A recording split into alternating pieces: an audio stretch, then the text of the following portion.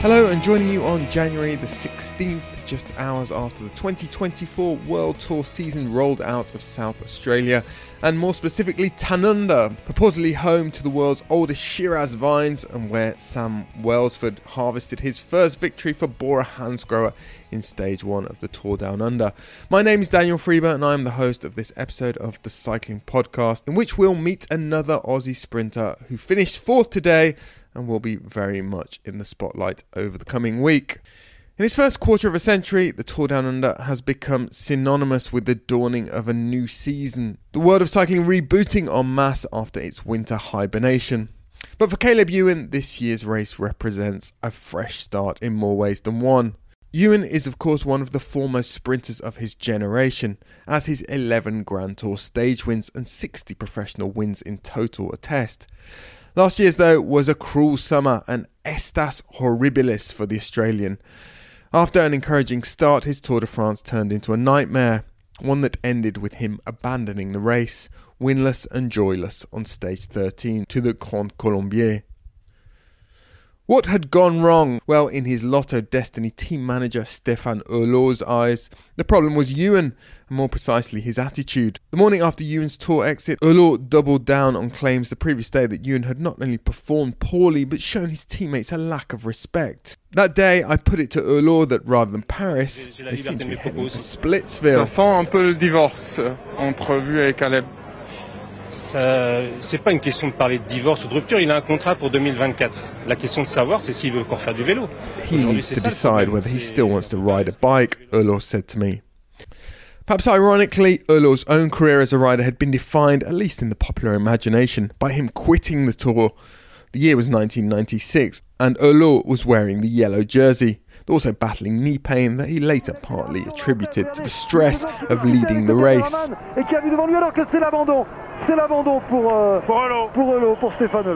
His tears and pained expression as he climbed off his bike and into his team car on the summit of the Cormet de Roseland provided one of the most enduring snapshots from maybe the most dramatic tour stage of the 1990s. With crashes galore. Oui, je vais, attendez, je regarde si Alex Zoulet. Zoulet est tombé dans le ravin. Alex Zoulet est tombé, Patrick, dans le ravin.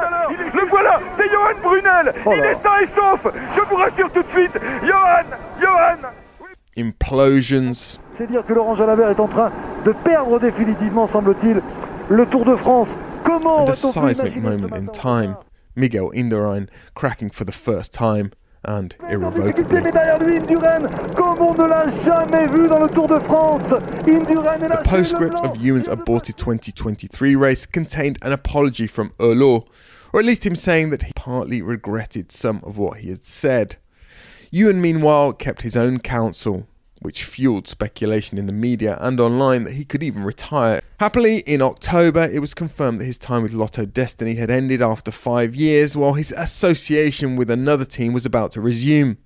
That's right, he was going home, back to Jayco Alula, the team which had midwifed him into the World Tour and where he had spent his formative years as a pro.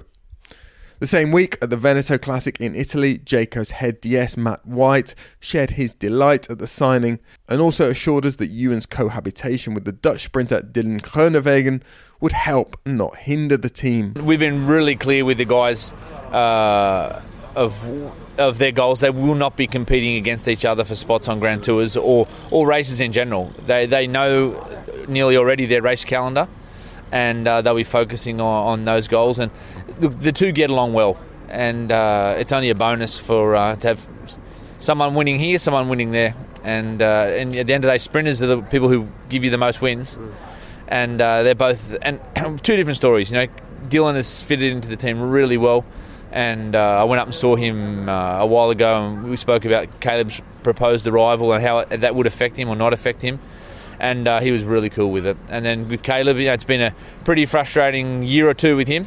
But you know, at the end of the day, he's still young. He came close to beating Philipsen this year at the Tour de France.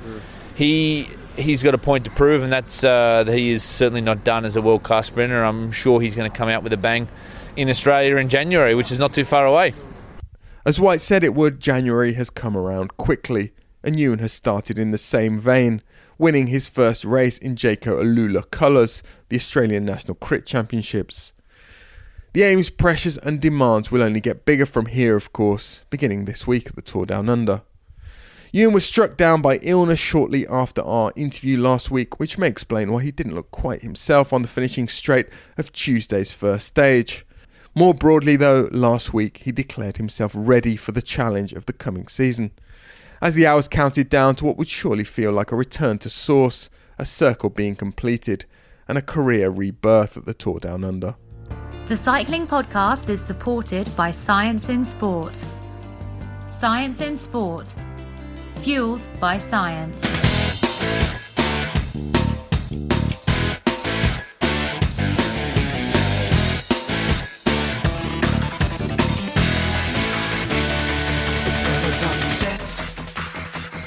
The start awaits.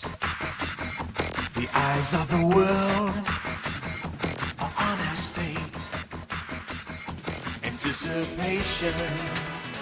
So Caleb, well, we are talking a few days before the Tour Down Under. The question is, are you ready? Well, the wheels are in motion. Are you ready to feel the rush? Mitch Docker told me about this song. I've never been to the Tour Down Under, and Mitch Docker told me about the Tour Down Under anthem last year, and it made me want to get on a Qantas plane and go straight to the Tour Down Under because he really hyped up this official anthem. But are you ready? Do you feel ready? Yeah, I think I do feel ready. My training's gone really well. I'm really happy with my pre-season. There was no real interruptions, no sicknesses or anything, so it all went pretty smoothly. And I've been in Australia now for more than a month, maybe 6 weeks. So I really had time to acclimatize to the weather and get used to the time zone and whatnot. But until you start racing, you never really know how you're going to go. You always have your, numbers to compare with, like previous numbers, similar time last year. How do you compare and all that kind of stuff? But every time you start the season, you never know how high the level's gone. Every year it gets harder and harder, but some years it jumps a lot more than others. So even if you do improve, you don't know how much everyone else has improved. So for now, everything seems to be going the right direction. Nationals, was really good. Won the crit. Road race, I felt really good. Just some bad luck with punctures, bad time, then crash. But the feeling was really good. Vibe in the team was really good as well. I think it was the most successful nationals we've had as Green Edge. So, going into Tour Down Under, everyone's positive, everyone's going well. So it's nice to start the season with that kind of good vibe. And the official song, are you a fan? Yeah, well, I mean, I don't listen to it like when I'm out riding or anything like that, but you definitely, when you do hear it, it's just like, it's like the link between the song and Down Under. Yeah. If you haven't been before, you should come. It's probably one of the best races to come watch. One hotel, super easy, no traveling around. The event of the year.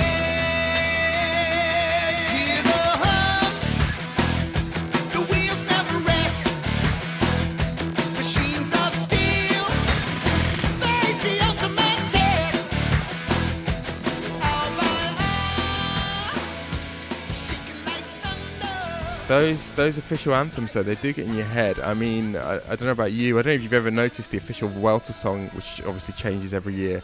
And they have like a contest to elect the official song, I think, or it's the national broadcaster who decides. And the first week you always think this is an absolute rotter, and then by the end of week 3 it's just, you just can't get enough of the official song. It should really work the other way. You should get sick of it. But Caleb, you talked about the new team and also going into a new season.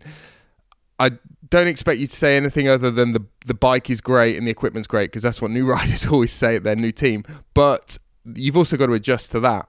And talk a bit about that adjustment. How big of an adjustment is it, particularly the bike and the equipment, and how's that gone?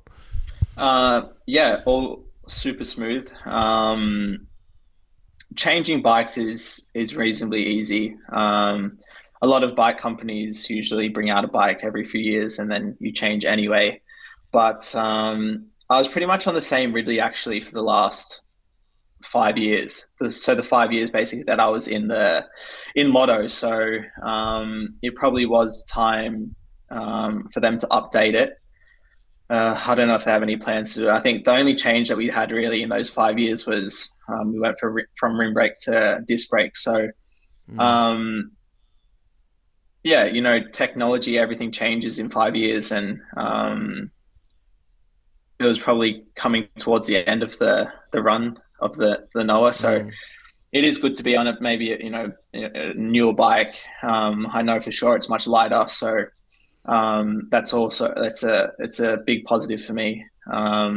It's super aero stiff. And like you said, I think most riders and they change teams, but yeah, honestly, it feels really good. So I'm really happy with the equipment changes that we've had. And then, yeah, the rest is go on. Sorry. So do you say it's quite easy to change because you personally are not that fussy, and are not that difficult in that respect? I think I'm not that fussy with changing maybe position kind of thing. Like a lot of guys, like if it's a millimeter out, they can really feel it. I don't think I'm not really like that. I'm probably more fussy. Probably the thing I'm most fussy about is the weight of the bike. I want it to be as light as possible. I don't want to be riding around with a bike that's a kilo heavier than what it has to be. So as far as that kind of stuff goes, I'm fussy. But as far as positioning and everything goes, I feel like I can adjust quite quickly. Right. Well, we'll talk a bit later about teammates and trains and things like that. But you obviously are back at the team where you started your pro career. And I guess some people might have forgotten how, or well, first of all, when it kind of ended the first time with what was then I think Orica Green Edge, and I suppose how as well. And I'd completely forgotten that in 2018 you'd been effectively picked for the tour team around about this time of year. So 2000. This was the sort of Christmas of 2017, and I think there was a press release, if I remember rightly, in which they sort of announced that you would be riding the tour team. And then, of course, it didn't happen.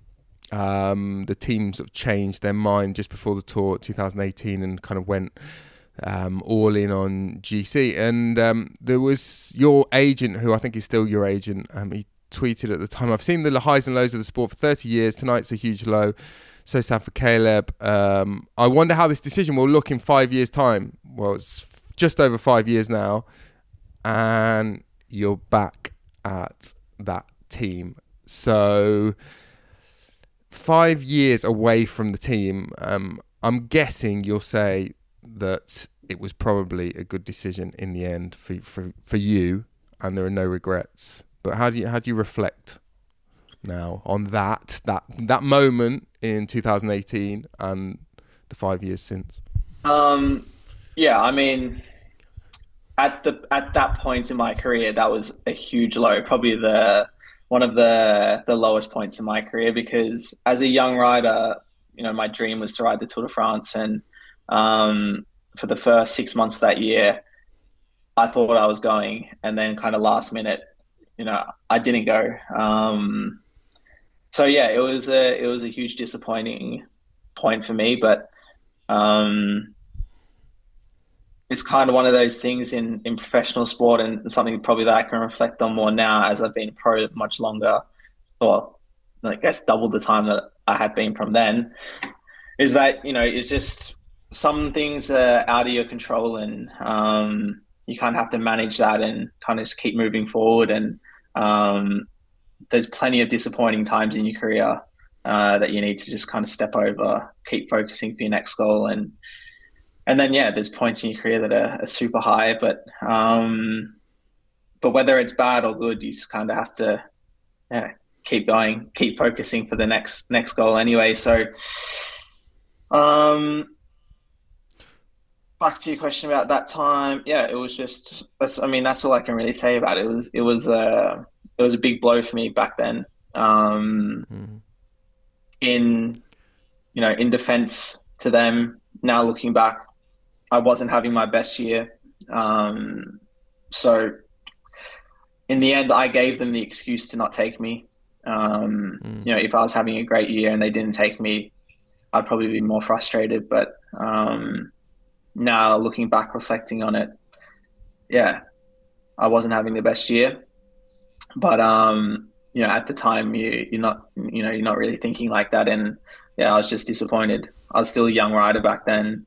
I think I was only 23, so I'd already won stages in the Giro and the Vuelta. So I thought I was ready. But yeah, all those kind of things kind of make you stronger in the end and make you more resilient. So it's all part of the journey. And Caleb, I think it was written at the time that you might already have been talking to, or there might already have been interest from Lotto. Was it called Lotto Soudal already at that time? But was that actually the reason you left that non-selection for the Tour de France, or was that something that was already kind of in the pipeline that you might leave anyway? It was, it was contract year, and I did have to. It was the point in my career where I really had to make a decision. What is going to be beneficial? Because I guess I was coming into my, my better years, the years that I was really going to get, I think, some good results. And it was just a point in time where Green Edge were going more towards GC. Like, they were really becoming more of a GC focused team. I knew there was the spot coming available in Lotto, where their biggest focus is sprints and classics. So it just made more sense for me to go to a team that's focused basically completely on sprints than staying in a GC team. It had nothing to do with the team itself. It was just kind of like the direction they were going wasn't really the direction that I was going. So that's kind of why the future for me in the team just didn't make any sense.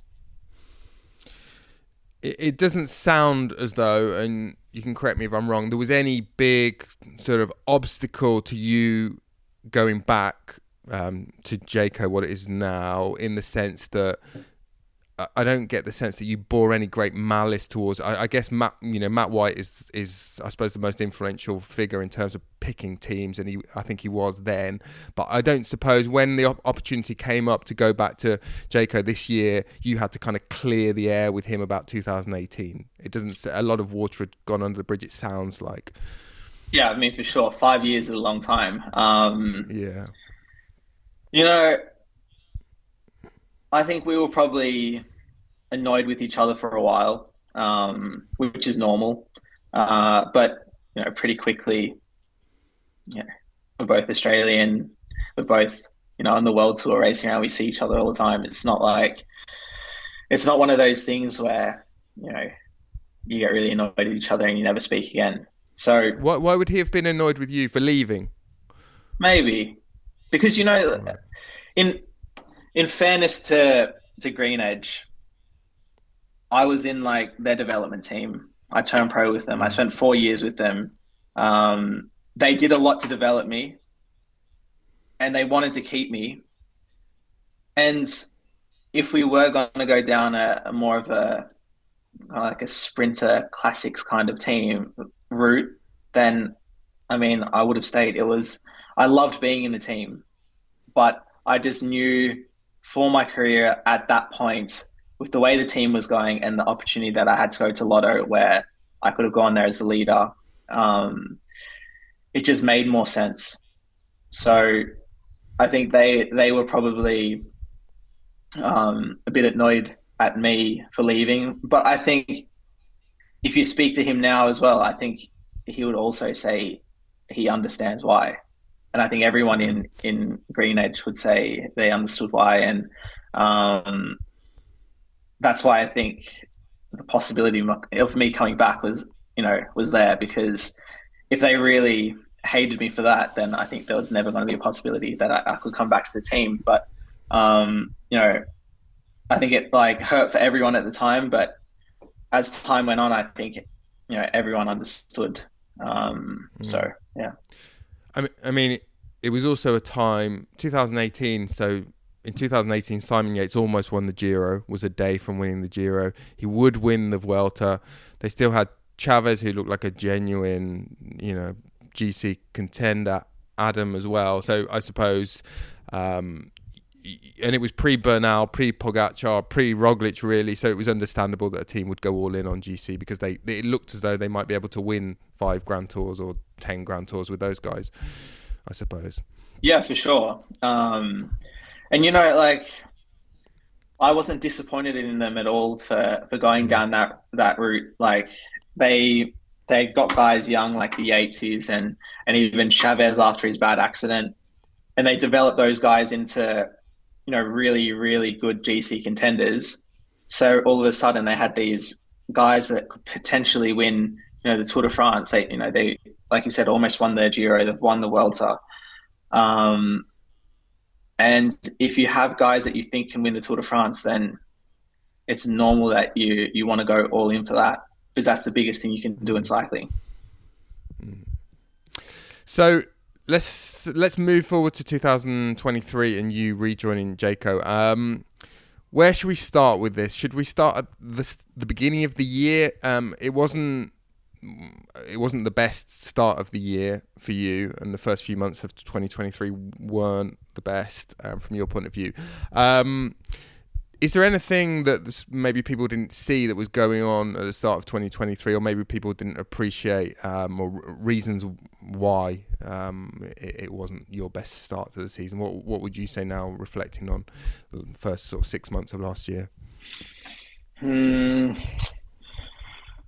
Well, I was coming off the back of a pretty average season.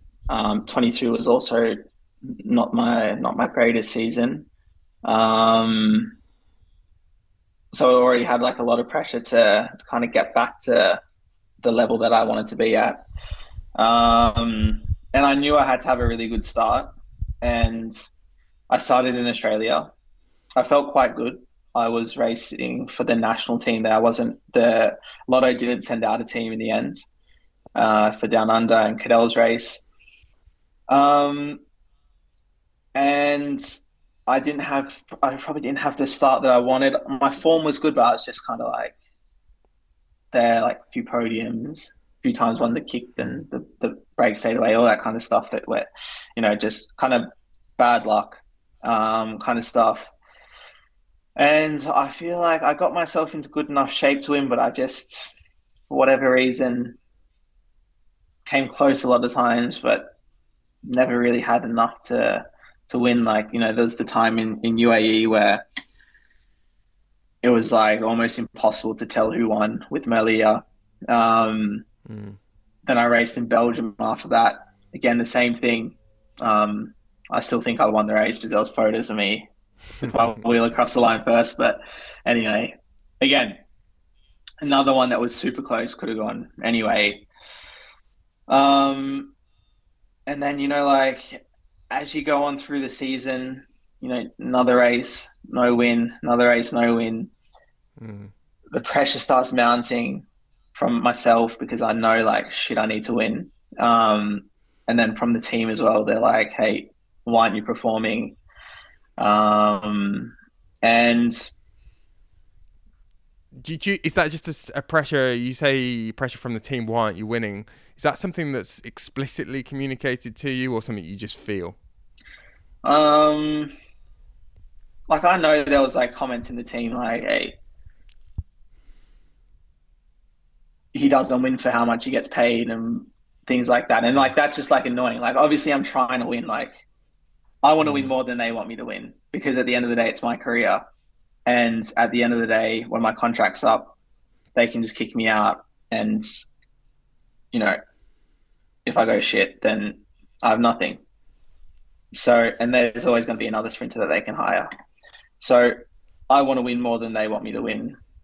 And I feel like in the start, they always realize that. And in the start, when I went to Lotto, I had so much freedom and I had so much trust from the team, and that's really what I needed. And kind of as I went on, I feel like the trust kind of went away year after year, especially when I like started maybe not performing as good as I had in the start.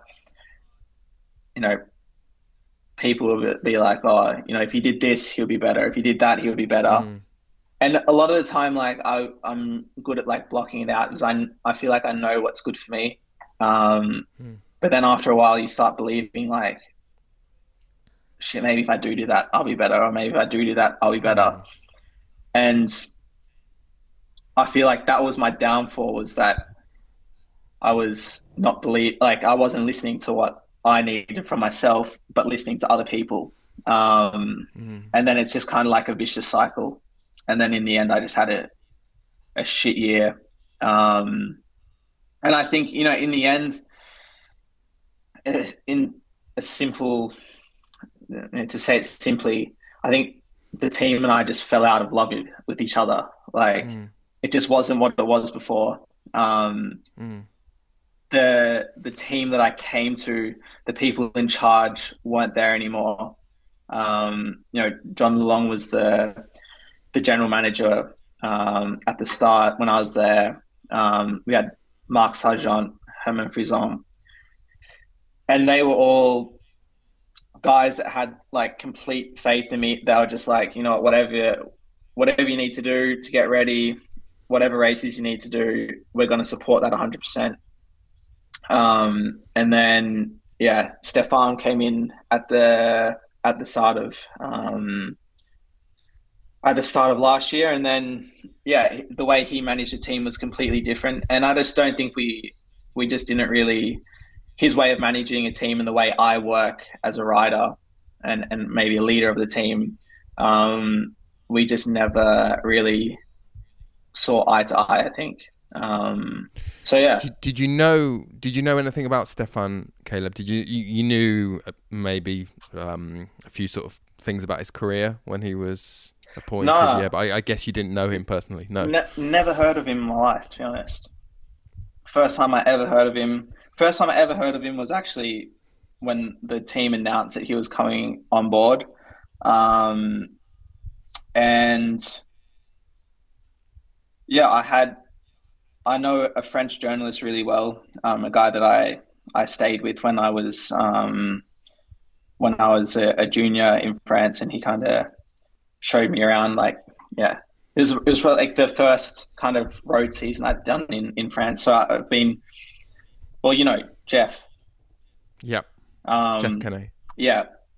So I know him very well, and he knows Stefan very well, and yeah. He warned me about him, but you know, he was going to be my general manager, so I had to have I had to make my own opinion. I didn't want to have someone else's opinion of him. But yeah, I think Stefan and I just never saw eye to eye, and that's that.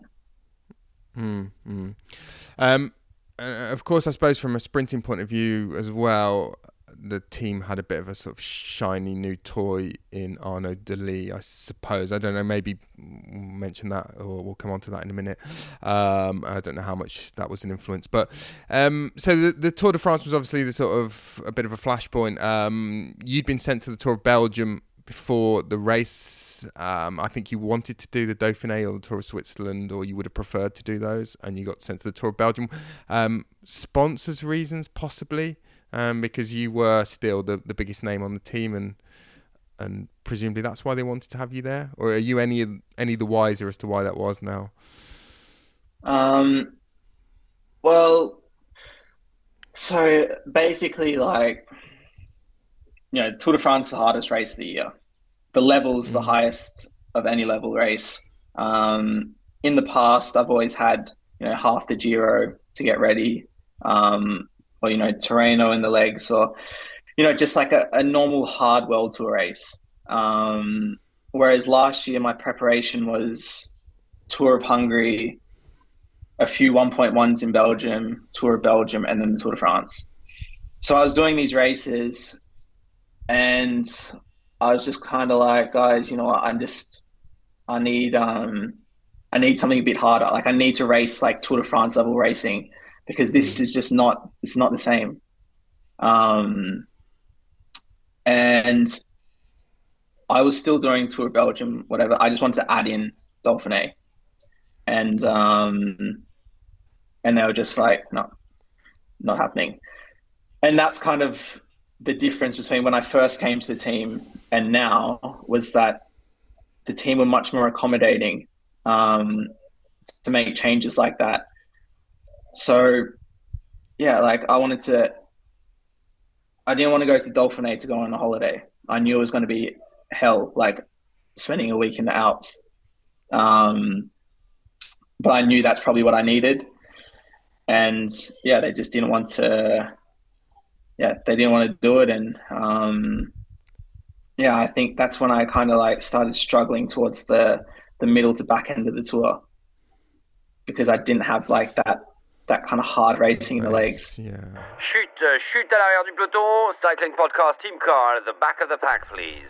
That's Seb Piquet, the voice of Radio Tour, to remind me to tell you that this episode is sponsored by Babbel.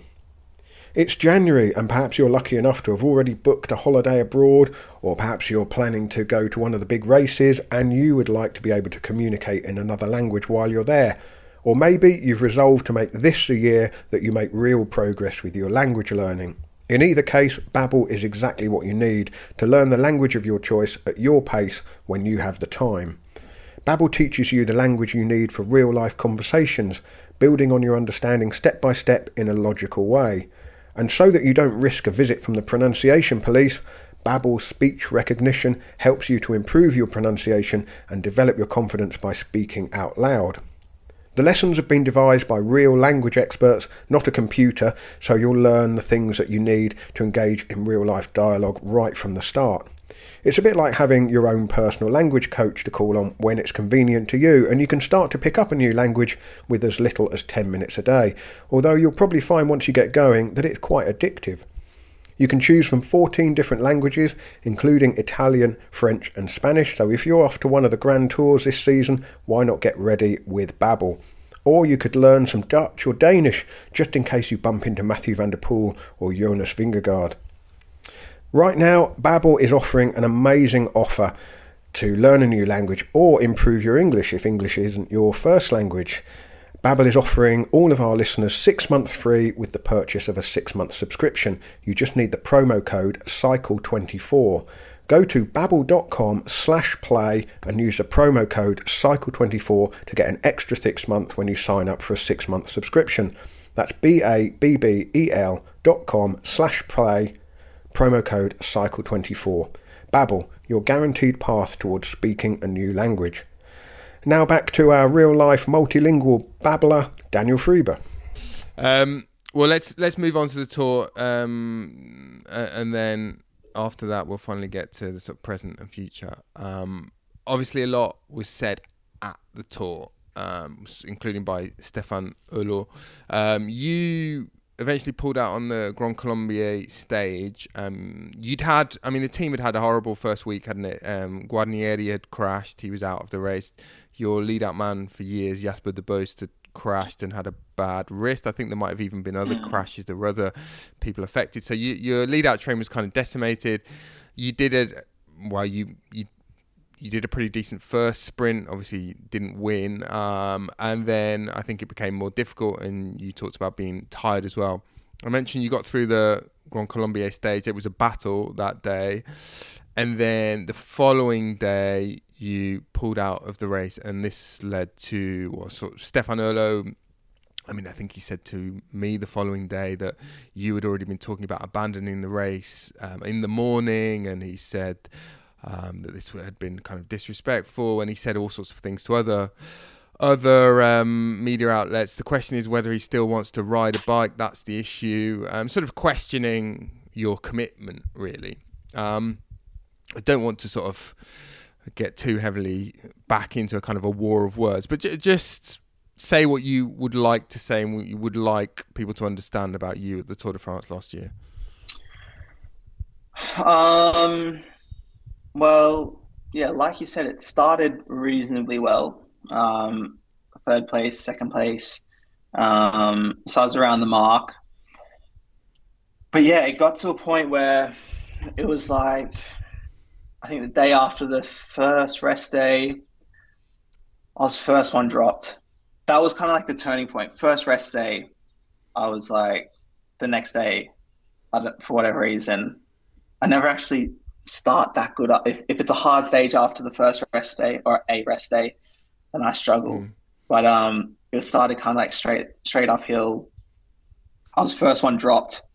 Rode the whole day out the arse to get through. Got through. I can't remember what I think maybe the next day could have been a sprint. I can't really remember. But there was another day, again, first one dropped, spent the whole day out the arse trying to make time cut. Made it. And then it got to the day that I pulled out. It was like first one dropped again. And it was just, at the end of the day, I was just fucked. So, yeah. You can't just keep riding through the Tour de France. First one dropped, having teammates wait for you every time. It's not really fair on them either. And Caleb, so in the weeks that followed, there were rumours about you possibly leaving the team. I mean, it was pretty obvious after it all happened, even there at the Tour, from what Urlo was saying. He was sort of hinting that, you'd reached the point of no return. It was reported somewhere that you might even retire. Now, was there any truth in that? And if there was, did that just reflect how kind of despondent you were about the whole situation? I woke up every day to some new shit that Stefan said, and I was like, this is just shit. I hate it. And I would have never been retired in 2024. 100% not. I would have always given it one more shot. To be honest, I hoped that shot wouldn't be in Lotto, because I don't think I wouldn't have been able to get to a good enough level in Lotto to come back to my best, because it was just, the relationship was too broken. So I knew it would never really come back in Lotto, but if I had to stay there, I would have stayed there. I had another year on my contract. And to be honest, if I had another shitty season where I wasn't doing anything, then maybe it was time for me to stop, because my only quality as a rider is to sprint and win. And if I can't sprint and win, then I'm worthless, because I can't be a lead out man. I can't be a domestic. I'm not strong enough to do any of those. My only quality is sprint, or to sprint and to win. And I've always said during my whole career, when I get to the point where I can't win a race anymore is the point that I'm going to stop, because firstly, it's just not fun for me. And secondly, I mean, most teams don't want a sprinter that can't win anymore. So another shitty season would have been probably the end for me. But yeah, my mentality's definitely changed since then, because I've got, a new team that believes in me. And I know deep down that I still have what it takes to win big races, because even last year, although it was a shit season, it wasn't like I was miles off the wins. I was always thereabouts. So it just, sometimes you just need something to click, and, you can turn a shitty season into a good one. So yeah, I hope this season's a lot better. It doesn't feel from the outside as though you're someone whose level of your physical level, or your motivation fluctuates that much. With sprinters, often, your performances or your results might fluctuate quite significantly, but that's largely because the competition is different every year. And also, I guess when you come up with your race program, you don't know which other sprinters are going to be in which other race. But, you look at your 2019 season, which was extraordinary, but it might also have been different in terms of opposition compared to last year or 4 years ago. And that's going to change every year, isn't it?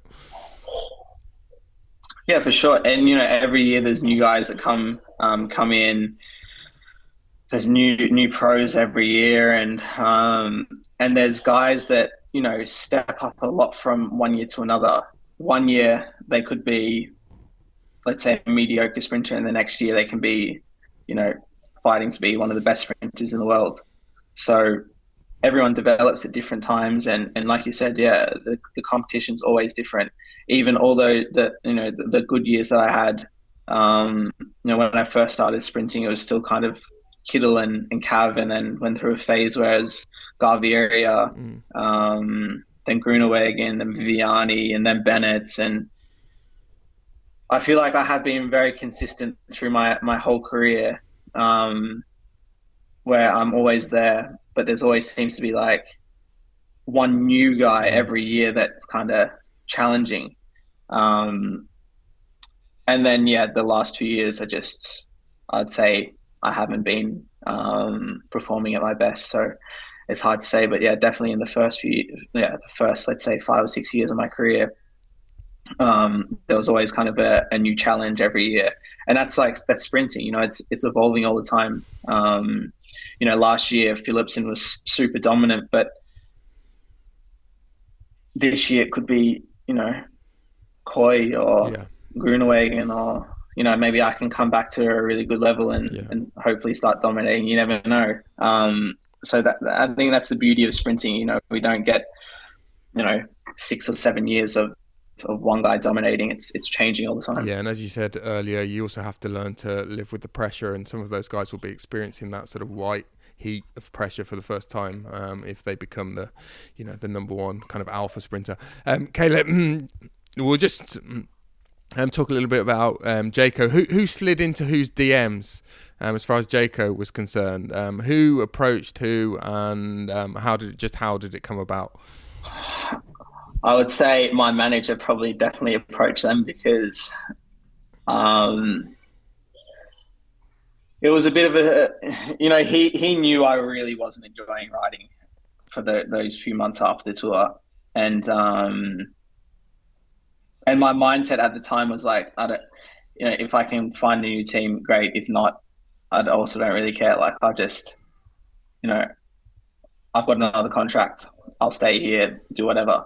But I think he knew that he definitely had to get me out of there if I wanted my career to, come back on track. And he was probably thinking a bit more clearly than I was. So I think he was obviously desperately trying to get me out of there. And he said to me, like, if you can go to any team, like, what team, like, would you want to go to? Like, what's the ideal scenario? And Jayco for me was the ideal one, because it was just back to, it wasn't like a completely different change to a completely new team that's going to take a lot of adjusting to. It was always going to be the smoothest transition for me if we could make it work. But I kind of always doubted it, because I knew Dylan was going to be here. And I didn't know if they wanted to have two of us.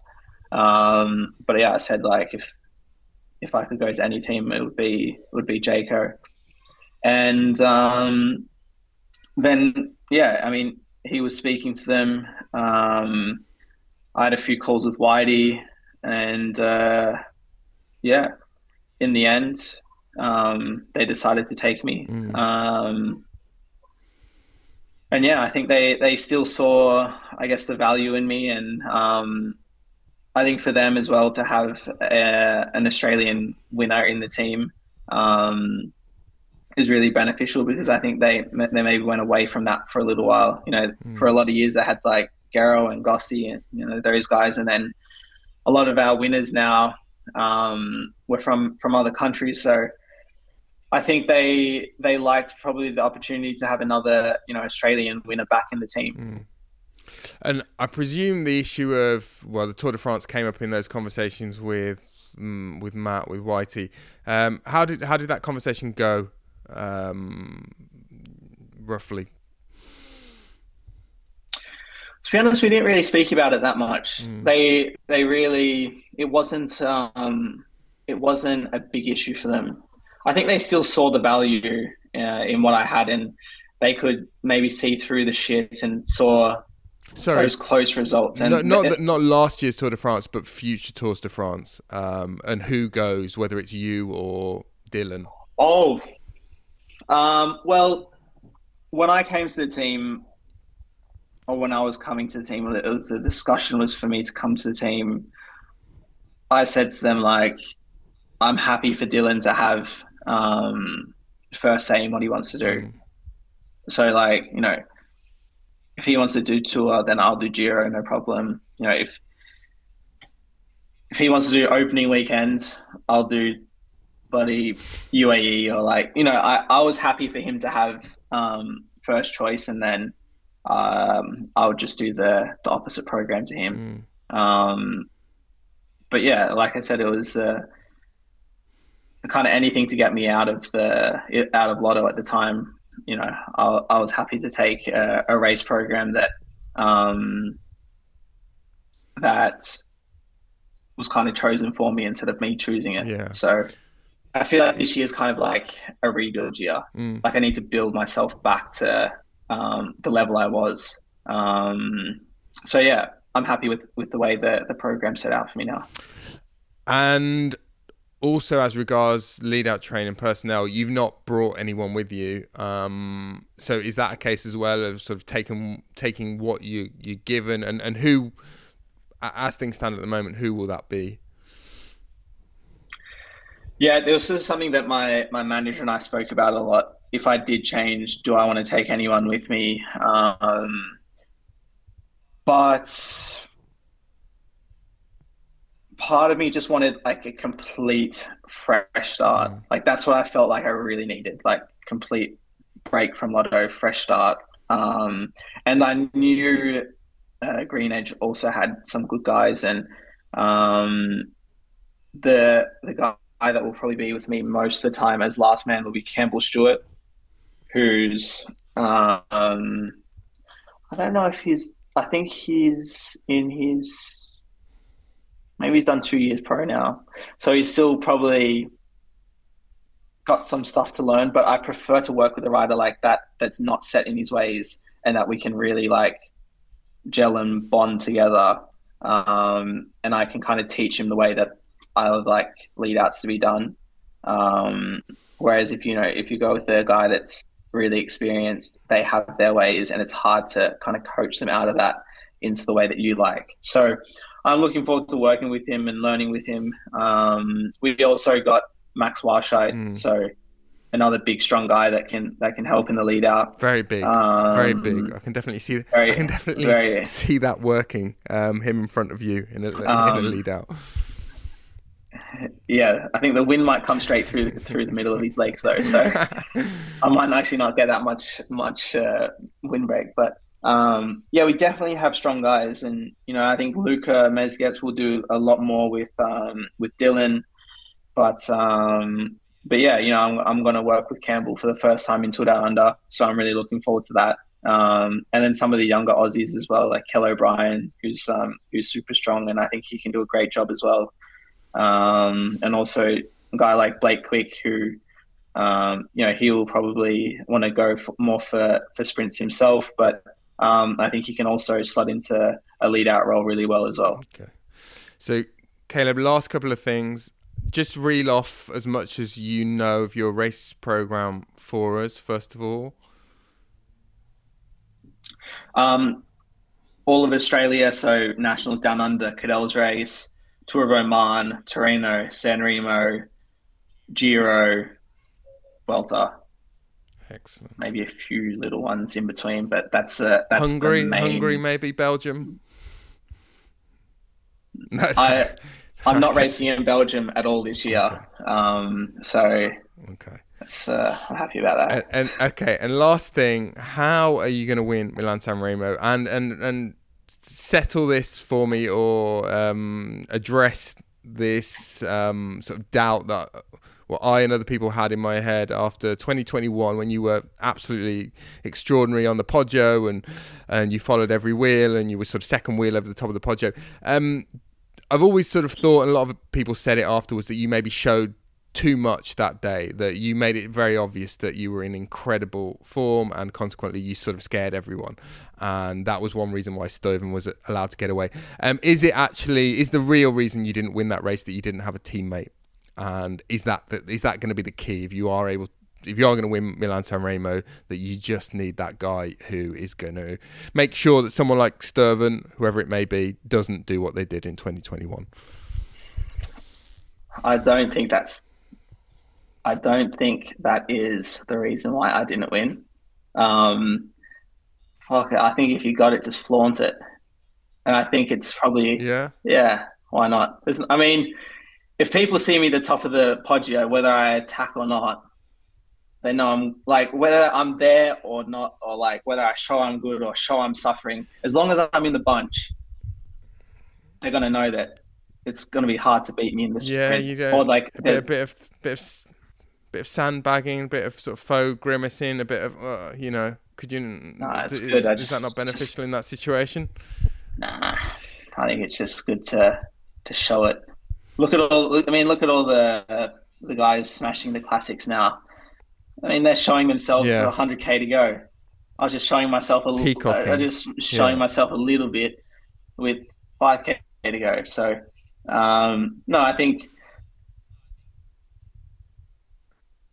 I would say, the reason that I got to the Poggio so well was because my team did a good job to get me there. But yeah, of course, it's obvious, having a guy over the top would have been a huge benefit. A guy that got on the front straight away when Stuyven went, so there was no hesitation. Of course, that would make a difference. So yeah, for sure, it's key to have a guy there, especially for a guy like me. That it's so hard to do that, though, isn't it? It's very hard. No sprinter has really been able to do that for a number of years now, and it's always been the downfall of which. There's inevitably there are one or two sprinters in contention, but they've always lacked that one guy. Yeah, yeah, and I think being in this team now is probably going to be my best shot, because having a guy like Michael Matthews, who's always there. He's always going to be there. I think if we both get over, have a quick chat, see who's feeling good, and I think he would have no problem helping me if I'm at the top there feeling good. So we're going to have, I think, two good options this year, because if it is too hard for me, then it's perfect for him. And if it's so easy that, not so easy, but if it's easy enough that I'm there, then usually it's not hard enough for him. So I think we have, two really good options. And your question was, how am I going to win it? I don't know. It's just, it all depends on what the others do, because I'm being second twice, always one guy that got away. And in that scenario, there's nothing I can do. I just have to sit there and wait and risk it. If I go on the front and bring them back, then I'm going to be dead for the sprint. I'm going to get rolled in the sprint anyway. So it's one of those races that you have to be willing to lose to win. And for now, it hasn't worked for me, and I'll keep trying, but it's a frustrating race for sure, because you can prepare so much for it and really aim for it, but it can all come down to just one guy slips off the front, and we all look at each other for 5 seconds, then all of a sudden he's gone, and that's it, and race over, all the preparation for nothing. So frustrating, but if I do ever win it once, I'll definitely appreciate it. Well, Caleb, you've been incredibly generous with your time. We've kept you far too long. We'll leave you to go. How many kids have you got now? Is it 3? Got 3, under 4 years old. Busy time. Children. One One rare smile I saw from you last year at the Tour de France was I think you came to our rest day to see your family. You came to our hotel on the rest day to see your family last year, and I saw you smile there. And hopefully there'll be more smiles for you this year. So wheels are in motion. Feel the rush at the Tour Down Under next week. And thank you, and have a great season. Yeah, thank you for the chat. The Cycling Podcast was created in 2013 by Richard Moore, Daniel Creed and Lionel Burnett.